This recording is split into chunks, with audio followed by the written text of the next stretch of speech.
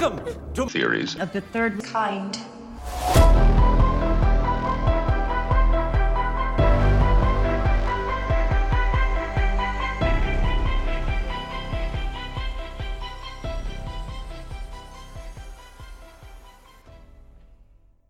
Welcome to Theories of the Third Kind. My name is Aaron, and I am one of your hosts. There's another host that is joining me today, Danielson. Heyo.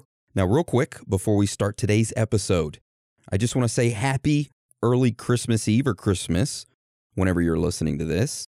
And also, I want to say if you want to support the show, then we have a few announcements that we're going to make real quick. So please just take a minute or two, listen to them, because we got some important announcements regarding YouTube, Spotify, and upcoming live streams on Twitch and stuff like that. Now, if you want to support the show, there's a few ways that you can do that. One of the ways is Patreon.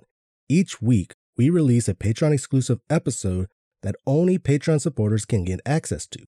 To sign up, it's only $5 a month, which is only 16 cents a day. Not only do you get an extra episode per week for that $5, but you also get access to our entire back catalog of past Patreon episodes. In total, we have over 85 extra Patreon episodes, which is over 120 extra hours of listening pleasure. To see the full list of Patreon episodes, go to our website, theoriesofthethirdkind.com, and click on the Patreon episodes tab. There, you will see an entire list of Patreon exclusive episodes that we have published. Also, today we added another Patreon exclusive episode, which is a Theories Thursday exclusive. In that episode, we talk about predictions for 2022, the disappearance of the third richest man in the world, a monument where hundreds of people were sacrificed at, and a NASA image that shows a crashed UFO on Mars. So you get access to that episode, as well as all of the others for just $5. Now, if you can't afford a Patreon membership, but you want to help us out, then you can leave us a written review on iTunes or Spotify, which, by the way, Spotify just started allowing podcasts to be rated. So you can click on our podcast on Spotify after you download the app. And I think you have to listen to at least 30 seconds of one episode, and then it will allow you to go back to our homepage on the Spotify app, and it will open up a little section for you to click it and rate it how many stars you ever want to rate it. So, hey, if you want to, give us a rating. It really helps us out and sticks it to all the other freaking, podcasts out there. So there you go. It helps us out a lot. However, don't feel pressured to leave us one. If you don't want to, then that's fine. We just want you guys, girls, aliens, reptilians, Bigfoot, Sasquatches, Chupacabras, ghosts, Illuminati members, underground lizard people, whoever or whatever you are to enjoy the show. Also, one last thing. We have started live streaming on Twitch every now and then. We'll announce it whenever we do. And Twitch is just a program for people to go on and watch other individuals live stream, mainly people playing video games. But we don't do that. We just go on there and turn on our webcams and we talk about certain things. Yeah, they have a podcast section as well. So that's kind of what I believe we are under when we live stream. So you can go to twitch.tv/theories of the third kind. And that is where our Twitch account is at. And it's free to watch other people stream, by the way, if you have never been on Twitch before. And we'll make an announcement on social media whenever we do some live streams. I think we're going to have one scheduled sometime around New Year's that we're going to be doing a live stream and giveaway and stuff like that on. So if you want to check that out, just keep your eyes peeled on Instagram, Facebook, or any of our other social medias, and we'll make announcements there. Also, we have started a YouTube channel where we post our Twitch live streams over to. So if you go to theoriesofthethirdkind.com, in the upper header section, there'll be a button for YouTube. You click it and it will take you to our YouTube channel. And there we have our video from last week's live Q&A live stream. So you can check that out. But if you do go to YouTube and you just search up Theories of the Third Kind, you're not going to find us, because that Theories of the Third Kind channel is not ours. There's two of them. There's ours and then there's somebody else's that is not ours. So there you go. Just a FYI. And that's the end of the announcements. All right. So today's episode is a Theories Thursday. All right. So how a Theories Thursday usually goes is that me and Dan each pick out a topic, and we don't tell each other about what the topic is. We research it, and then we talk about it. We do have a mini topic at the end of the show, which is about Nipple Man, which I know is kind of odd, but it'll all make sense at the end of the show. Okay, so to figure out who's going first, actually, you know what? It's probably best that you go first, Dan. Since your topic is shorter and mine's quite a bit longer, do you want to go first? Yeah, I can go first. All right, well, let's hear what your topic's about.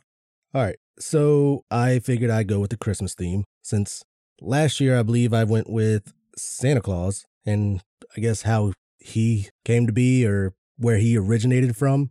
Okay. And like the Christmas tree and all that stuff with the testicles as the ornaments on the tree. Yeah, I remember that. Oh, yeah. This one kind of starts off a little bad as well. Yeah, mine's not anything Christmas related, and it's horrible. Well, it's not too bad. It's just pretty gruesome. But anyways, okay, let's go on to your Christmas theme theories. So these days, when you hear elves, what's the number one thing you think of? Elves that work with Santa. Exactly. Or a second one would be like the Keebler elves that make the cookies and crackers or whatever. I think of like elves, like the little elves that stalk people in the third world countries. You ever see those videos? I've seen the gnome ones. The Dindays or Duendes or something like that? Well, never mind. Sorry, no. Continue. That actually kind of describes part of some of the elves that I talk about. Oh, okay. Yeah, so like you said, in third world countries, there's many collective cultures that share common tales of elves, but the original root that I found come from the northern Germanic people, particularly those in Scandinavia. Originally, elves were referred to as Asilfar, and then there's the Hudafolk, means hidden folk, which they were not associated to any deities or formal theology. Like I said, various visions of them derive from many different folklore, which include magical creatures such as fairies, nature spirits, creatures of that sort, little mystical beings.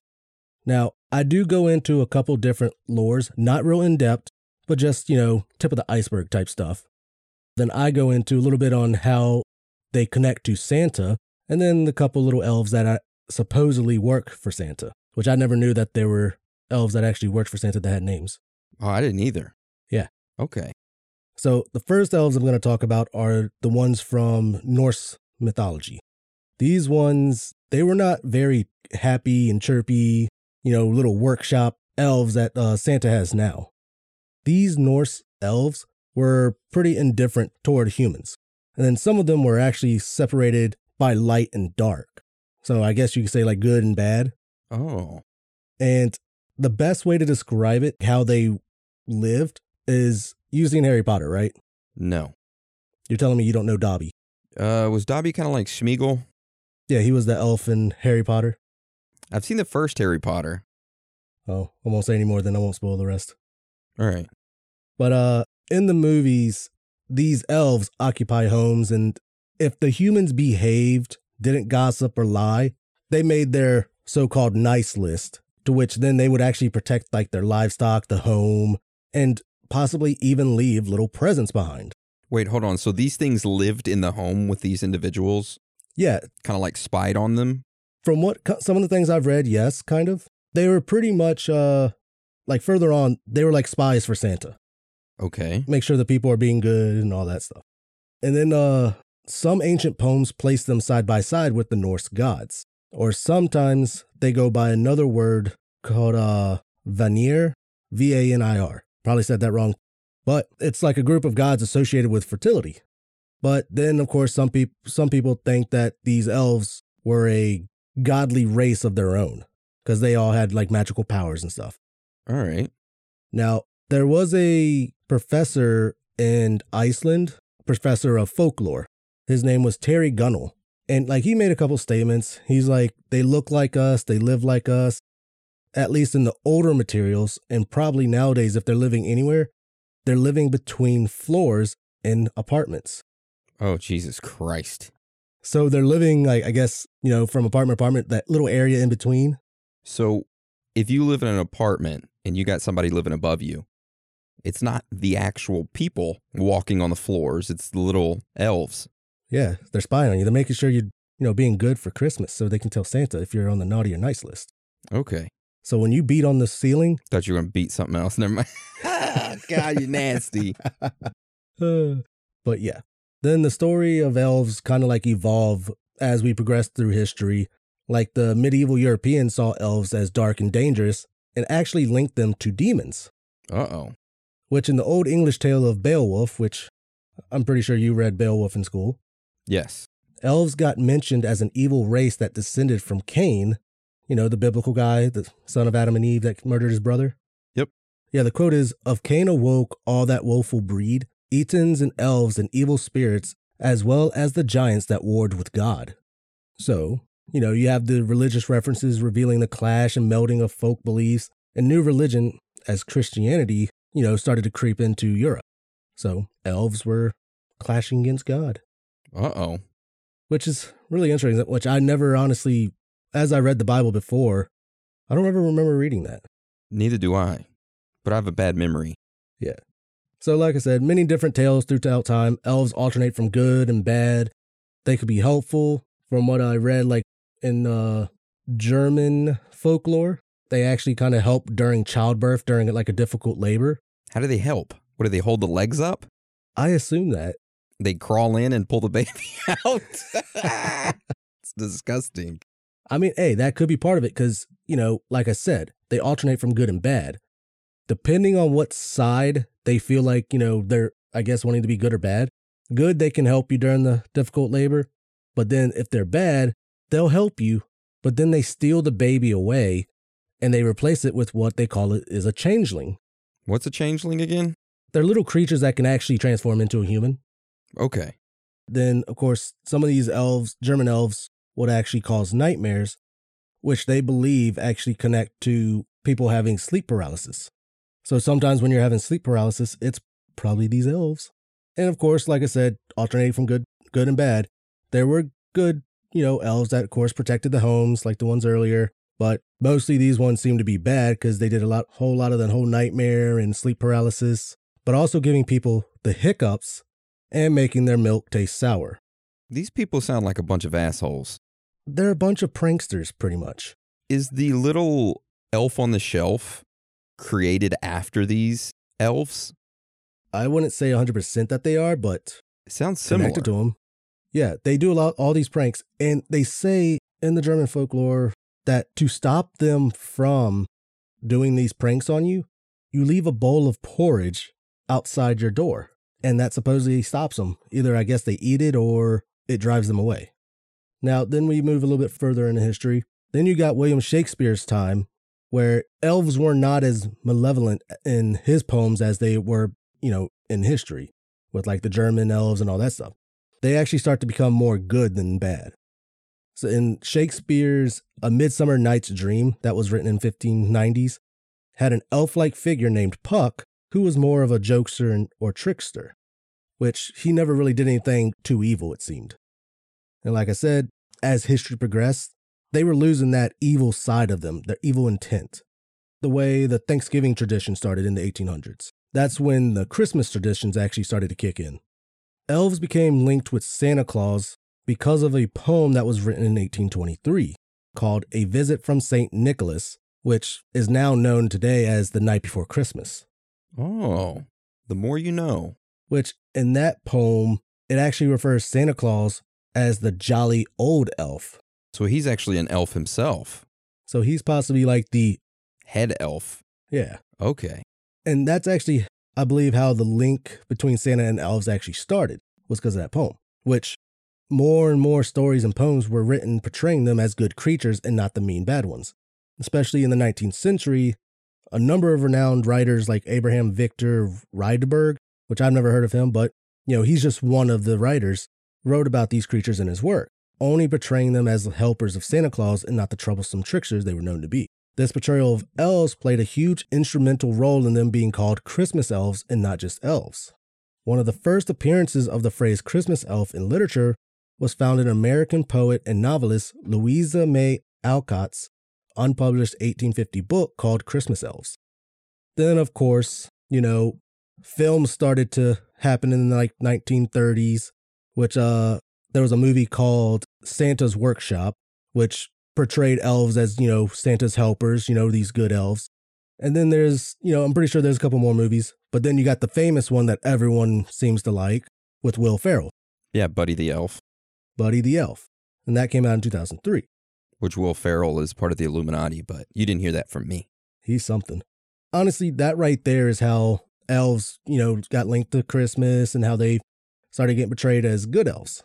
Not much to it, really. I mean, there's more that you can go into, like the folklore of it, but that's pretty much the story on them. Okay. Now, I did do some more research on it, on why they're Santa's elves and stuff. And I did find out that there's a list of duties that these Christmas elves have to do. Like they design the toys and make the toys. Then they got to maintain Santa's sleigh and all that stuff. Which, when I read into that, people were talking about how many elves truly work under Santa. Now, one of the more popular answers is it's unknown. He has like many. Then another answer said 13, which I'm just like, that's such an odd number. Well, Snow White and the 7 dwarves, ain't it? Yeah. Never mind. I'm off. But then the next one was this. He had 6 elves that worked under him, and they actually had names and the duties that they did. So I'm going to read you off the 6 elves and what their duties were. Okay. Thought it was kind of funny. First, you got Alabaster Snowball, which he is in charge of the naughty and nice list. So he's the elf that's probably spying on everybody, or at least the head elf in doing that. Second, you got Pepper Minstick, and she's the elf that is responsible for guarding the secret village of Santa and ensuring that it remains hidden. So she's like the military of the elf village. Then you got the third one is Sugar Plum Mary, also known as Merry Christmas, and she's the one that's in charge of all the sweets that Santa delivers to the children of the world. Fourth is Bushy Evergreen, which is the proud creator of the toy making machine, which makes all the toys that is delivered to children all over the world. Then the fifth one is such a weird name, but it kind of fits in with Norse mythology because it says Norse. His name is Woonorse Opensleigh. What, does he keep up with the sleigh? He is actually the architect and maintainer of Santa's sleigh and the caretaker of the reindeer. We need to hire him for our Montauk chairs. Right? And then the sixth and the final elf is Shinny Upatree. It's either Upatree or Upatree, one of them. And he's believed to be Santa's oldest friend, as well as a co-founder of the hidden village where Santa and all of the elves live, with Mrs. Claus as well. Which, I mean, it's interesting. I didn't know there was so much to it. Well, they got to have a good backstory, you know what I mean? Yeah. The corporation's got to create a good backstory to push people to buy more products. Right. And then, you know that jolly old Santa that you see, like that's drawn all over the world now? Yeah. You know, that one was actually created by Coca-Cola. Yep. As advertising. But now, I will throw in this last little knowledge nugget. As I was searching through this stuff, I did find an old German folklore about Santa used to being a monster and demon, or monster or demon, who would slither down chimneys and kill and eat children or stuff them in the sack to eat later. That sounds like Krampus. He only changed his ways when a holy man caught up to him and forced him to make amends and start delivering gifts to children instead. The holy man made the demon do this every year, and in time, the demon recruited elves to help him carry out his annual gift giving, which, after all that time, he became Santa Claus. So Santa was down with the adrenochrome and stuff like that. Exactly. All right, but he quit doing that. Yeah, the holy man just kept on and just like, you better do right, you better do right. All right. I don't know. I thought it was interesting. It wasn't as like in-depth, but it was pretty interesting.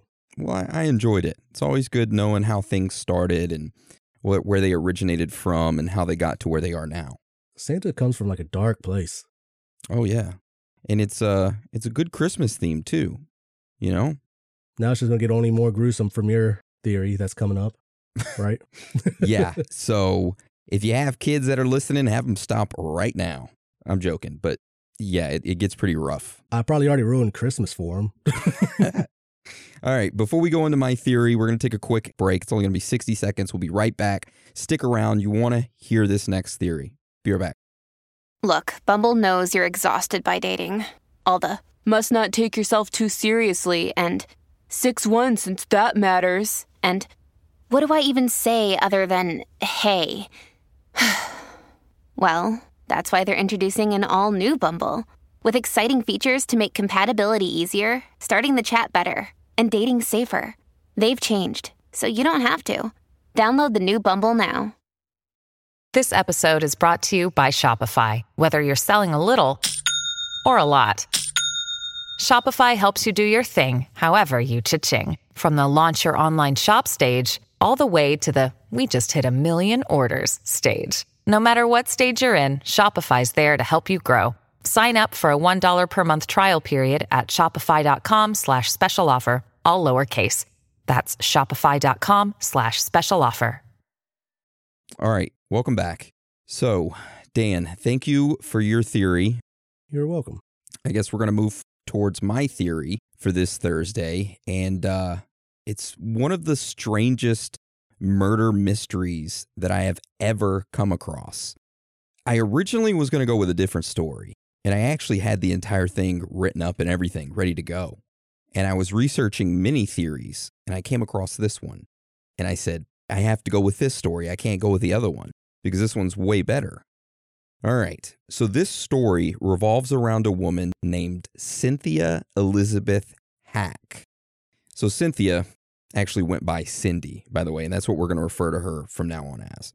So she was born in 1945 in Canada, and she was raised there the majority of her life, and she had a pretty normal childhood. She ended up graduating high school, and only 1 year later, at the age of 19, she met a psychiatrist named Dr. Roy Makepeace. Now, they ended up falling in love and ended up getting married. And just a little side note, this Dr. Roy was 18 years older than her. So he was 37 at the time, and she was 19. So yeah, just a little knowledge nugget for you. He was 37, she was 19. Kind of pushing it there, you know. Anyways, no judgment from me, moving forward.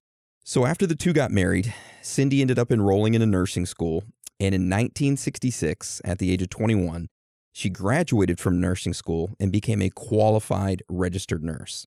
So shortly after that, she ended up becoming an administrator for a preschool for children with behavioral and emotional issues. So she continued to work there as well as being a nurse. And just a little side note, Cindy and Dr. Roy, her husband, they never had any children of their own. I just wanted to throw that in there. All right, so let's fast forward to 1982. Cindy at the time was 37 years old, and Roy was 55 years old. Their marriage wasn't doing so great, and Cindy ended up filing for divorce. Now, 4 months after filing for divorce is when some strange things started occurring. Cindy started receiving strange phone calls, and she actually went to her parents and started telling them about that. She said, hey, these phone calls I'm receiving, they're just really odd. Sometimes there would be a voice that was just like whispering, like, hey, what are you doing? And other times it would be like nothing but silence. And she said that on random occasions, there would be like an odd sound that would change, but that one would rarely happen. So shortly after telling her parents about these weird phone calls, these calls ended up turning from being weird and strange to actually threatening her life. And it was at that point that Sydney reported these threatening calls to the Vancouver Police Department, who began investigating. However, over the next 3 months, this harassment got worse. On one occasion, Cindy found 3 dead cats hanging in her garden. Her porch lights had been smashed, and when she tried to call the police about this, she discovered that her telephone lines had been cut. Now, around this time, Sydney also started receiving bizarre notes and letters that were cut from magazines and left on her doorstep, which I do actually have a picture of 2 of these bizarre notes. And it says, I see you. And it has a cutout of a guy strangling a woman and then him holding up a knife. And then the next note is like cutout letters that says, see Cindy, kill, you're dead soon, Cindy, Merry Christmas. And then it has a cutout picture of her on that note. So they're very weird. And if you want to go see these notes, you can go to our website, theoriesofthethirdkind.com. You can click on the references tab, scroll all the way down, and there will be the notes that you can see, these letters or notes or whatever. So what year was this again? You said 1982? This was 1982. Yep. All right. So needless to say, Sydney started believing that there was someone out there that was trying to scare her and wanted her dead. So again, she reported these incidences to the police. And this just wasn't like one phone call. This was like whenever she found the dead cats and her phone line cut, she would call the police. Whenever she got these notes, she would call the police because they had an ongoing investigation where they would kind of like write all this stuff down and compile it into their ongoing investigation. So soon after receiving these notes is when the actual physical attacks on Cindy started. So one day in January of 1983, Sydney's friend, Agnes Woodcock, showed up late in the afternoon to just visit Cindy and see what she was doing. Agnes knocked on the front door, but Sydney didn't answer. So Agnes thought it would be a good idea if she just like walked around and opened the back door and went in that way. However, when she started to walk around the back of the house to enter through the back door, she saw Sydney crouched down in the corner of her house, like in a shrub, hiding from someone. Agnes, of course, is like, Sydney, what the hell are you doing? Sydney assumed it was somebody else, but when she heard her friend's voice, she was like, oh my God, Agnes, I'm so glad you're here. And when she stood up and walked towards Agnes, Sydney had like a nylon stocking tied around her neck. And she was visibly upset, like her face was red and you could tell she'd been crying. Sydney told Agnes that she had gone into her garage just a few minutes ago to get something, and someone was in her garage, came up from behind her, wrapped a stocking around her neck, and started strangling her. She was only able to see the attacker's shoes, which were white sneakers. She wasn't able to get a good look at the attacker. But while she was getting strangled is when Agnes knocked on the door, and the attacker heard that, let go of Sydney and ran off, in which Sydney assumed that, hey, I need to get away too. So she ran out of the garage and hid, thinking that, maybe it was another attacker or something when really it was Agnes. So again, Sydney called the police and gave a report about what happened to her in her garage. Following that, Sydney continued to receive death threats on her doorstep. Not only death threats, but she started receiving multiple orders of raw meat to her home.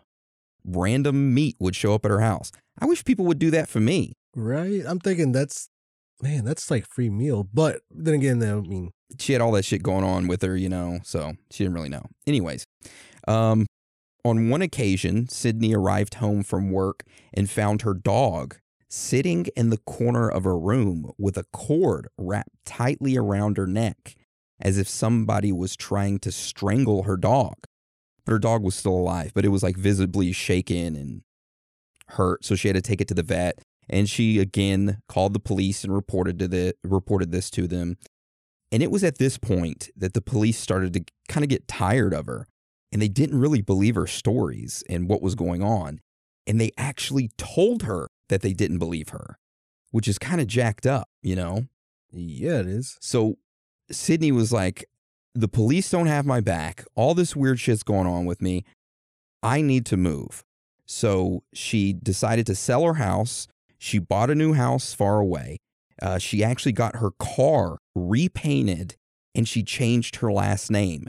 And get this, she even hired a private investigator named Ozzy Cobbin to kind of like look over her and figure out who the hell was behind all this. Now, beside tracking down leads and all that good stuff, Ozzy had lights installed on the outside of Cindy's house, which were kind of like motion lights, and also gave her a two-way radio with a panic button.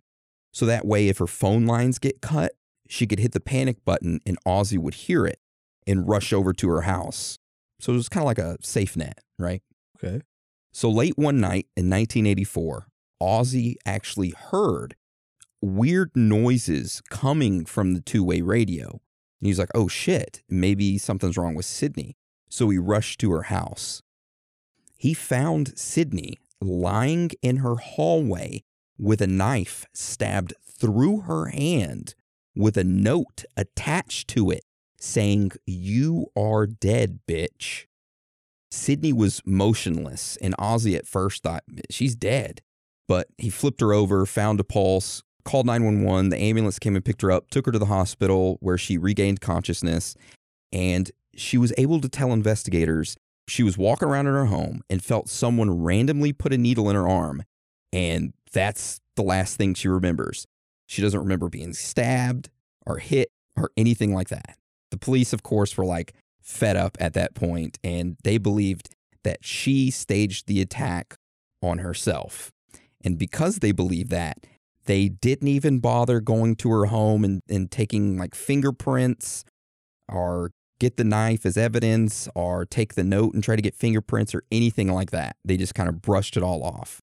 Ozzy, on the other hand, her private investigator, thought that someone had actually attacked her.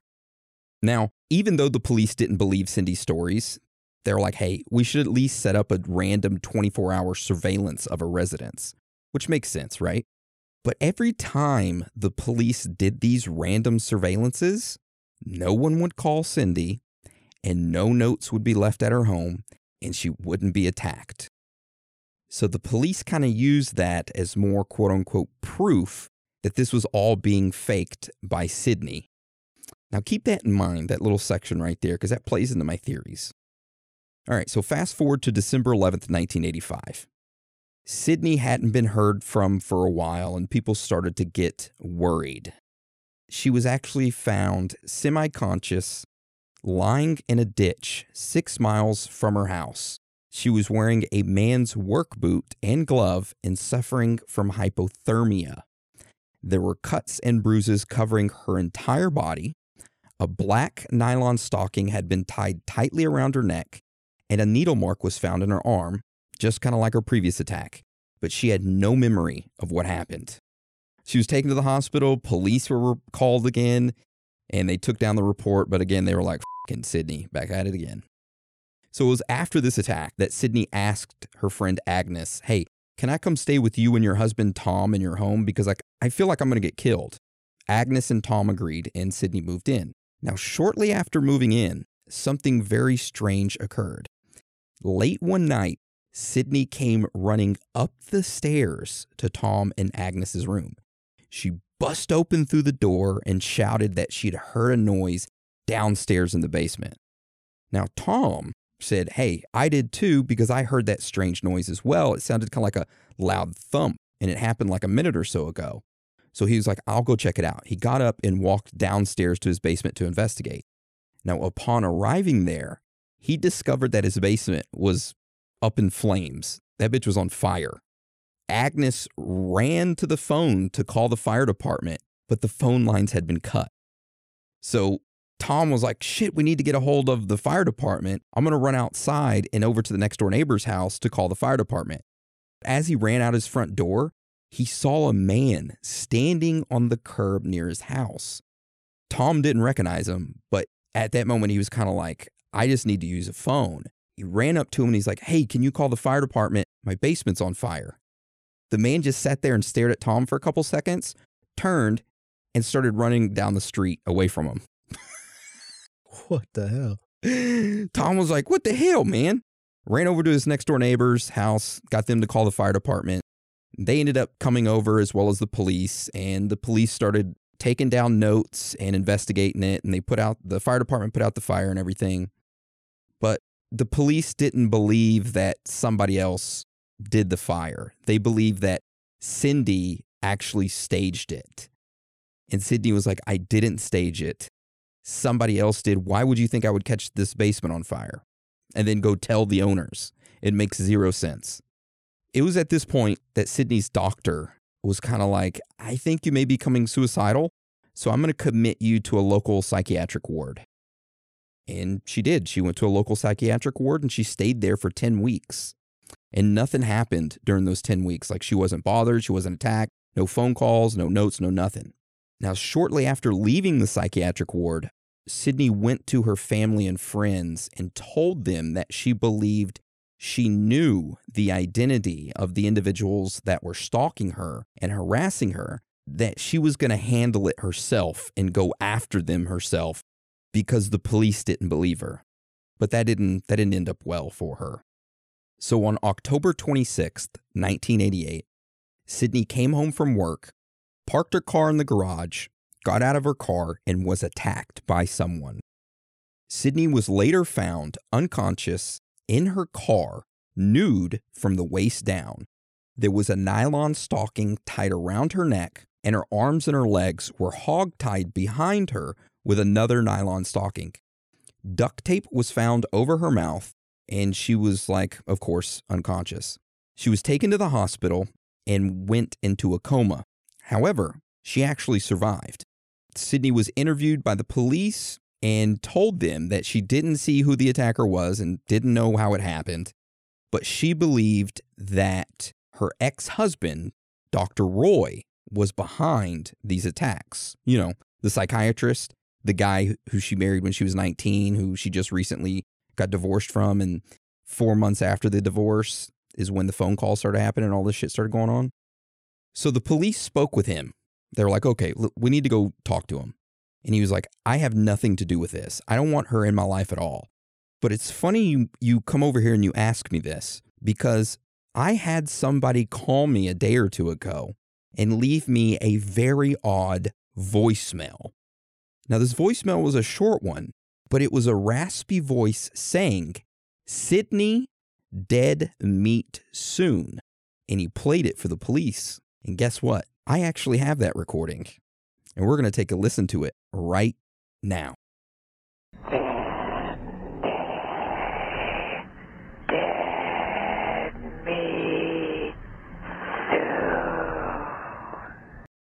So yeah, that was the recording. Does that not sound like a woman trying to sound like a man? Yeah. Yeah, it does. So that was weird. And the police kind of was like, that's a little weird. We're going to take a copy of this and we're going to store it as evidence in this case. But nothing really came of it. So Sydney ended up leaving the hospital and went back to living her life.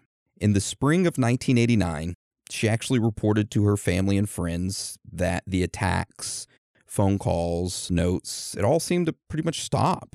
And she was feeling better and back to her normal self for the first time in a long time. And her family was like, oh, this is great. You know, you can finally be normal. However, that all changed. A couple months later, on May 25th, 1989, Sydney disappeared. A random fact, but this was 6 years and 7 months after the first threatening phone call she ever got. So this had been going on for over 6 years. And then she finally disappeared on May 25th, 1989. And she had reported over 100 harassment reports to the police about what was going on. Over 100. And it was reported that the police had spent over $1 million investigating this case at this point. So just kind of keep that in the back of your mind. Honestly, it sounds like they didn't do any investigating. No. All right. So on this day, on May 25th, 1989, Sydney's car was found in a neighborhood shopping plaza parking lot, abandoned. Inside of the trunk were groceries that were just freshly bought and a wrapped gift. Now, these groceries were not bought at that plaza. They were bought elsewhere. Now, there was blood on the driver's side door, and items from her wallet were under the car. However, Sydney was nowhere to be found. The police started searching for her, and they didn't find her within the first week. They didn't have no leads and everything.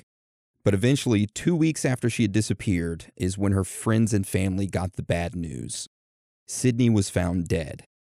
Now get this. Her body was discovered in the front yard of an abandoned house in a rather high-trafficked area with a lot of pedestrians and foot travelers. So it initially seemed that she couldn't have been killed when she was first reported missing, right? Like they had to have had her for a little while, killed her, and then dumped her off after those 2 weeks. But after the autopsy, it showed that she died the day she disappeared. Her body showed numerous wounds, including an injection mark in her arm, which later was determined to be an insanely high dose of morphine that was given to her. She was found to have both her hands and feet tied behind her body, pretty much hogtied. Around her neck was the signature black nylon, and that was used to strangle her. And what was missing from the scene was the needle that was used to administer the morphine. They couldn't find that anywhere. So the police started their investigation. It didn't last long, though, however, because they quickly concluded that, get this, Sydney had injected herself at some other location with the morphine, threw away the needle, walked 1.5 miles to the scene where she was at, where she tied her hands and feet behind her after strangling herself. And the official cause of death was morphine overdose, and the Royal Canadian Police claimed it as a suicide. Now, there is a lot more to this story. Stick around because I've got so much more information about it. We're going to take another quick break. It's our last one. We'll be back in 60 seconds, so don't go anywhere. All right, welcome back. Okay, so police ruled it a suicide. Official cause was death from morphine, right? Mm-hmm. Now, the amount of morphine that she had injected herself with, she would have not been able to walk 1.5 miles to the scene where she was at, or even function. She would have immediately died from overdose. Her private investigator, Ozzy, believes that she was actually taken, killed elsewhere, and then her body was dumped shortly before it was discovered. Now, not only that, but Ozzy and her parents believe that the police weren't interested in finding who actually did this, but rather they were more interested in trying to paint her as a crazy person who was doing all of this for attention and that she had a mental illness, even though she was an administrator at a preschool for children with mental illnesses and behavioral issues. So years following her death, both Sydney's parents had since passed away. They never really knew what happened to their daughter besides her dying, right? Sydney has a sister named Melanie who has written a book and actually runs a website dedicated to finding her sister's killer. And that is the story of Sydney Hack's murder. That's such a crazy story. Oh, it gets crazier, Dan. It sounds like the police just gaslighted the shit out of her. Yeah, it gets crazier when you really start sinking your teeth into this. Like I did, I thought that was the end of the story right there. I thought that alone was crazy enough. But then I started to look into theories. Good theories? Yes. All right. So we're going to hop into theories now. And a couple of the theories are the ones that you would automatically think. Like she made it up for attention and she had a mental illness, right? That's one of the theories. Another theory is that she was truly being stalked. And what drove her crazy was that no one believed her, that she was actually being stalked, and the police didn't believe her. Her family kind of believed her, but they thought she was doing it out of attention, and it drove her crazy. And that her ex-husband, Dr. Roy, was actually the one doing it all. Now, those are some theories, but there's something that many people don't mention that I think fits this perfectly. So when Sydney's very first time that she called the police, the first police officer to ever arrive and talk to her was a police officer named Pat McBride. Now, Pat was super supportive of her situation. And get this shit, the two of them actually became romantically involved. And they actually moved in together for a brief period while Pat was investigating the case. And then after a month of them being together, Sydney randomly broke up with him and kicked him out. So this leads me to my theory. What if he was the one doing it? I mean, he would know when the police were doing the surveillance on her, right? Yeah. So he wouldn't leave the notes and all that stuff. What if he was stalking her from the beginning? Okay. He set all of this up. He's the one who did the phone calls. Like he had seen her on the streets, found out who she was, did the phone calls knowing that she would call the police, and he was in the area so he could be the first to respond, kind of like a stalker to win over his prey. It would give him his chance to actually meet her, be supportive, and then try to get with her, which is what he did. But then she ends up breaking it off with him. because during that month that they were together, none of this shit happened. Now, I do have some more stuff to add to that theory. Okay. A couple of years after Sydney's death, Pat McBride was actually convicted on 2 counts of sexually assaulting women. And they actually interviewed him about Sydney's death, but he was cleared of any involvement. See, I was going to say that it has to be the police involved in it somehow. Yeah. The way everything happened, and the cops were never able to find anything. It stopped when the cops were actually watching her. Then when she went to the psych ward, nothing happened. So I got a couple more strange facts and findings I want to add to this that could lead into theories. All right. Between 1978 to 1981, a woman named Ruth Finley claimed that she was threatened, stalked, and harassed for years. She was eventually brutally attacked and admitted to the St. Joseph Medical Center, where 3 knife wounds, one of them which was nearly fatal after it punctured her kidneys. She was kept in the hospital for 9 days and told police that a man had attacked her in a local mall parking lot. However, what makes this strange is that whenever she was being harassed, she would call the police, they would put her house under surveillance, and everything would stop. However, whenever they would leave, it would all start back up again. That was from 1978 to 1981. Sydney's harassment started in 1982 to 1989. They sort of kind of line up. There is something else that is strange that I came across. And it's something short, and it's going to be the end of my theory after this. All right.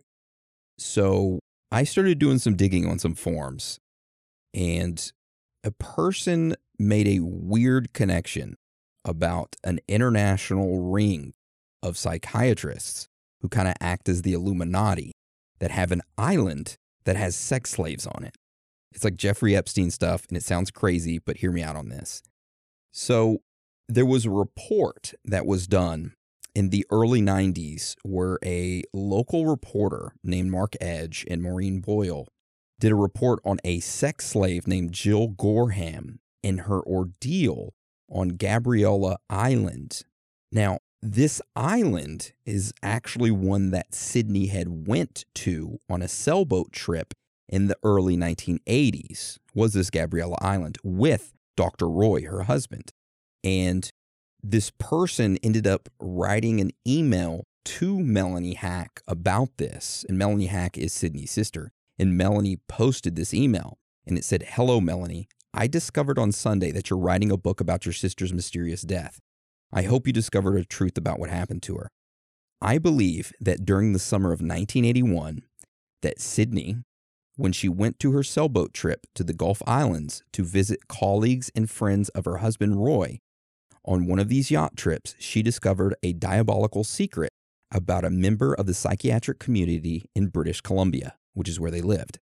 I believed that Roy, Dr. Roy, went to visit his friends who was a fellow psychiatrist who had a home on Gabriella Island.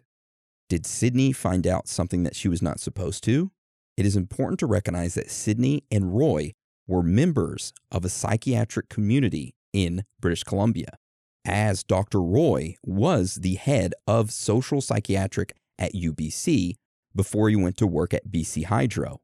I believe the reason Sydney experienced this reign of terror for 7 years is because she knew that there was a community in British Columbia who was actively practicing radical psychiatric therapies and abusing their patients as a way to find out how to do mind control. If Sydney had said her tormentor was a psychiatrist, she would have not been believed. She would have been considered delusional or insane. It would have been a huge scandal in the newspapers. The Brotherhood of Silence would have protected a member of the psychiatric community. Over the years, there have been stories, for an example, of the sex slave Jill Gorman in the newspapers who have been trying to bring her tormentor into justice. She went and did a report stating that she went to Gabriella Island and suffered from a psychiatric doctor who treated her as a sex slave. Another person named Ann White came forward and claimed that she was a sex slave on Gabriella Island. And this Jill Gorham won a $557,000 civil case against a Dr. James Stewart Thirst. Now, this Dr. Thirst retired from the University of British Columbia in 1987, and he was arrested in 1989 for sexually assaulting 4 of his patients. Now, get this, Dr. James Stewart Thirst was friends with Dr. Roy, and they hung out all the time. So, yeah, I mean, maybe there's a theory that Sydney had some information about this cabal of psychiatrists that is running like this underground MK Ultra type thing. And Sydney found it out, wanted to expose them. However, they kind of like stalked her, and she was subjected to this like evil, sadistic type of like experiment to kind of like shut her up. And they eventually killed her. So that's that theory, which kind of crazy that Dr. Thirst was connected to Dr. Roy and that they did go to that island, Gabriella Island.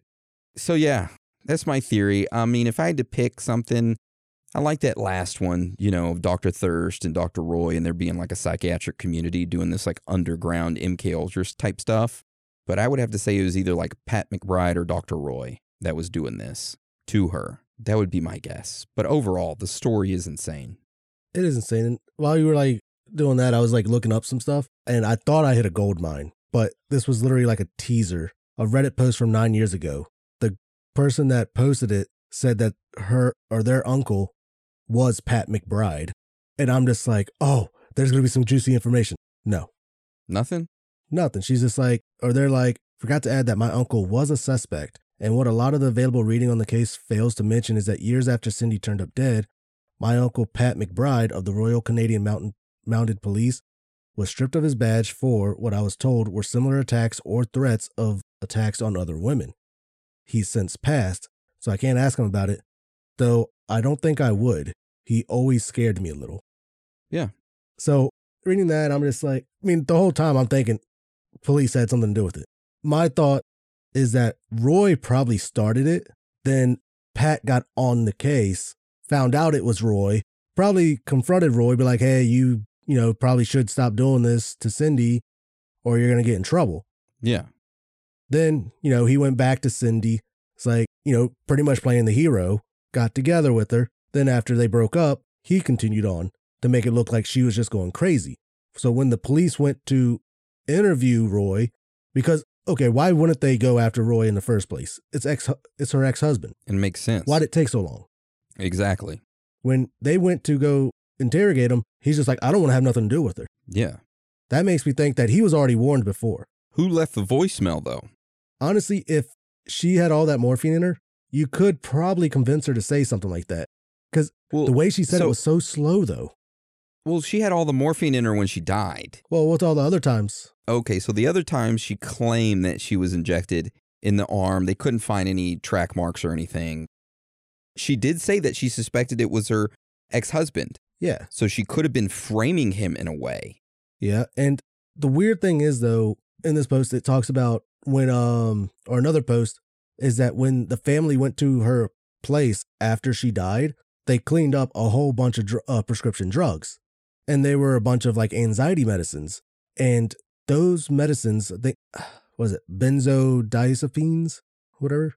Yeah, benzos. Yeah, benzos. Supposedly they can counteract opiates. Mm-hmm. Now, I did read that they said that the morphine they found in her system is only suspected. It wasn't confirmed. So they're not sure if it was actually morphine in her system or not. It honestly just sounds like the whole investigation was screwed from the get-go. Yeah. Which makes me even think more that it was actually probably Pat McBride, considering he got stripped of his badge later on for similar attacks or threats to other women. Yeah, I'm right there with you. I think Dr. Roy started it, and then eventually he stopped whenever he found out that his ex-wife was now dating a police officer. And then she broke up with him, broke up with Pat, and then Pat pretty much continued it. And then Sydney was thinking it was her ex-husband still. Ended up trying to frame him by calling him and leaving a voicemail on his phone, knowing that the police would go over there. Because he started it and she thought it was probably still him doing it. Still him, yes. Yep, exactly. But it was actually Pat. Boom. Solved it. Case solved. I mean, I know a lot of people, they were saying like she was suffering from multiple personality disorder. I mean, I don't know. I don't think it was that, but it could have played a part in it, though. It did probably made her even more paranoid. It seems like the media tried to like portray her as like a crazy person too. Like the police kind of pushed that narrative and the media went along with it. Yeah. Because they didn't want to be like, hey, we got a murderer out there that we're not aware where he's at or what he's doing. So it's easier just to say she did it herself and she's crazy. That's my theory on it. But it's very interesting, crazy story, rest in peace, Cindy. And I hope her attacker gets brought to justice. So that's my theory for Theory Thursday. A mystery murder. Merry Christmas. Ooh. Did make me think of something, though. All right, let's hear it. This one's a far reach. So say that she did have morphine in her system. Where was she getting the morphine? Her ex-husband's a doctor. So let's say that she was blackmailing him because she knew it was him from the start, and he didn't want to get in trouble anymore. He already got confronted by the police. So she's just like, that police officer, Pat McBride's not going to come after you anymore, but you're going to have to, give me something. Instead of money, drugs. If it was her injecting herself. Gotta look at all sides here. Yeah, true. But no, I still think it was Pat McBride's ass. Yeah. All right. So that's the end of my theory. I've got like a little mini theory that I wanted to talk about before we roll into our On the Scene this week. Dude, I so want to hear this one just because of the name. All right. So this mini theory, it kind of connects to this kind of like murder mystery. It's called Nipple Man. So on October 16th, 2003, 54-year-old Colonel Philip Sue left his Texas home and headed to work. 2 hours later, he was found dead in his car, and which they kind of ruled him as like a victim of a car crash. The car was caved in on the driver's side, and Philip had suffered major head trauma as a result, and he was killed instantly. Now, this is where it gets weird. Philip, when he was found and they pulled him out, he had a tear in his T-shirt under his fatigues. There, they could see a 6-inch vertical gash across his chest. Above the entrance to that 6-inch gash were at least 5 scratch marks, which the autopsy report said were consistent with hesitant marks. Both of his nipples had been removed with surgical precision. His 5th digit on his left hand had been amputated, and his left ear had been lacerated all the way down to the bone, and duct tape was found dangling from both of his wrists and on top of his boots. And it was ruled a suicide. So this man, looked like he had some parts of him taken away and probably sold on the black market. My thing is, I think that he went somewhere, was tied up with duct tape and tortured. They removed his nipples, they cut across his chest, cut his left ear all the way down to his bone, they cut off his left finger, his 5th digit on his left hand. He ended up breaking free because they found duct tape dangling from both of his wrists and top of his boots. And he ended up trying to drive away, ended up wrecking his car, going really fast, and died in the car wreck. Damn. And he was a colonel in the Army. Not in the Army, but a colonel in the military. Oh. Okay, I can see where the torture comes in now. Yeah. Weird, huh? That's my little mini theory. It's something we can dive deeper into on a later episode. So I thought you were going to bring up the nipple belt. No, not the nipple belt. Not Ed Gein's nipple belt. Weird suicide, but okay. Just like Epstein's. Yeah. All right. So that is the end of the episode today. I guess we'll roll into On the Scene, right? Yep. All right. Well, if you're unfamiliar with what our On the Scene is, it is where listeners around the world go out onto the streets and use their phone to interview individuals about current conspiracy happenings. Now, anyone can do this. You just take your phone, record you asking questions to somebody, and then submit that audio file from your phone to our emails, which it could either be Aaron@theoriesofthethirdkind.com or you can send it to Dan@theoriesofthethirdkind.com. After you submit those, your On the Scene will be played, or it will at least be put into queue to play because we play one a week. All right, so this week's On the Scene is from Peyton, and we're going to play that right now. Hey, we're here at the Fort Worth Zoo in Texas, and I'm here with my buddy Marcus for an On the Scene. Marcus, conspiracy theory. Are flamingos pink because they eat shrimp? I believe flamingos are pink because they eat shrimp and krill, but I also believe that flamingos did 9/11. I mean, just look at their legs. The correlation is just there, you know? All right. Well, how do you feel about Bigfoot? Is he real? I believe Bigfoot's real. I mean, anything's possible. All right, and aliens? Aliens, of course. I mean, where do you think we came from? I mean, just look at us. We're definitely not from here. Have you experienced anything or been probed? Probes? Yeah, probed. No, I don't believe so. All right. Well, thank you for your time. Thank you. Sweet. Thank you for that On the Scene. Yes, thank you. Now I'm curious about flamingos and what they had against the towers. You know, it's just in their nature. I've actually been to the Fort Worth Zoo multiple times when I lived in Texas. It's a good zoo. Fort Worth Zoo, Dallas Zoo, the Waco Zoo, Austin Zoo. You never took me there. Yeah, well, maybe soon we can go. Soon. But thank you, Peyton, for the great On the Scene. I loved it. Proud of you. All right, so let's move on to shout-outs. Dan, you want to start or do you want me to start? I can start because I got a few. All right. So special shout out from Discord goes out to Trayson Zage. I think I said that right.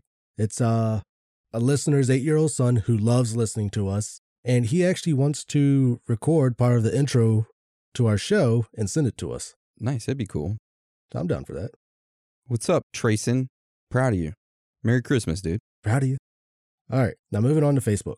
I got a Joe C, Jason S, a Jake B, Chelsea B, then a Cody B, then a Diego B. That's a lot of B's. Are they all related? No, they're all different last names. Okay. Yeah. Then moving on to emails. Got an email from Kristen B. She said she's been waiting for a shout out. Here's your shout out finally. Sorry about the wait. Then Tyler H, Cooper S, Derek W, Daniel A, Jordan W, Angie Z, Brandon VH, Nick L, and Robert B. And then I have one from Instagram, which is David Guerrero 19. Shout out to you, buddy. Nice. And that's it for my shout outs for this week. All right, so for shout outs on Instagram, we have a lot. And we have to send off a lot of stickers. You have to send off a lot. I'm just kidding. I got to find out where my stickers are. I think I have them packed away somewhere. We got to get some new album art stickers made. Yeah, we do. All right, we'll get that ordered and send those stickers out. Shouldn't take long. All right, so for shout outs, I want to shout out Slickers. I want to shout out Sierra Dawn, Tanya, Wolf Yakin, Corina de la Garza, Lexi Jane, Brandon, our security guard, Octavius, Rachel Root, Travis, Davy Boy, Eric Mays, Gia, Katie Beth, Chance Legare, Josh Mack, Abby, Anthony Powers, Tavon, Tyler Hutchins, Jarl Juarez, Ricardo Jurado says, could I get a shutout? No, you can't get a shutout, but you can get a shout out. So there you go. J.R. Bernarabi, Cuddy Deuce, JT, and let me roll over to my emails and see who I got for shout outs for emails. Shout out to Christian Beasley, actually Isaac and Christian. Shout out to you guys. Shout out to Vincent and shout out to Leo. I'm sorry if I missed you on your shout out. If you for sure want to shout out, make sure you send the message like Tuesday, because we usually record around that time, around Tuesday or Monday. Send it Tuesday or Monday so it's a fresh message, so I don't have to scroll back like 5 or 6 days. And I'll write it down and give you a shout out. Or if you send an email, put in the subject line, shout out, and it'll be easy for me to search up and shout you out. Oh, yeah. Well, you got anything else you want to add to today's episode before we roll it out? You want to wish everybody a Merry Christmas, Happy New Year? Yeah, Merry Christmas, Happy New Year. Hopefully we get that live stream going and y'all can join us right before the New Year. Yeah, right before the New Year, we'll have a live stream. We'll post up a post with the exact date and time when we're going to be doing that. We'll have little games, activities, snacks, all that good stuff for everyone to join in and talk and have a good old time. I'll have a new mask. Dan will have a new mask. I'll have a new mask.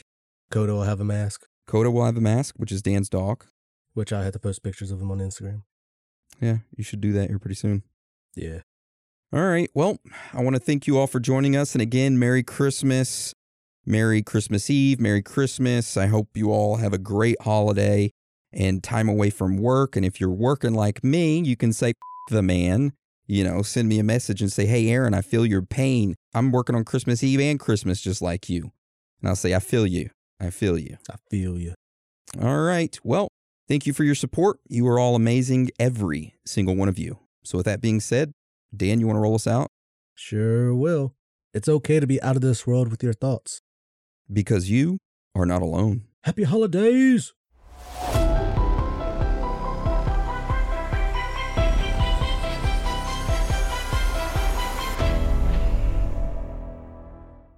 Our kids have said to us since we moved to Minnesota, we are far more active than we've ever been anywhere else we've ever lived. Moving to Minnesota opened up a lot of doors for us. Just this overall sense of community, the values that, Minnesotans have. It's a real accepting, loving community, especially with 2 young kids. See what makes Minnesota the star of the North. New residents share why they love calling it home at exploreminnesota.com/live.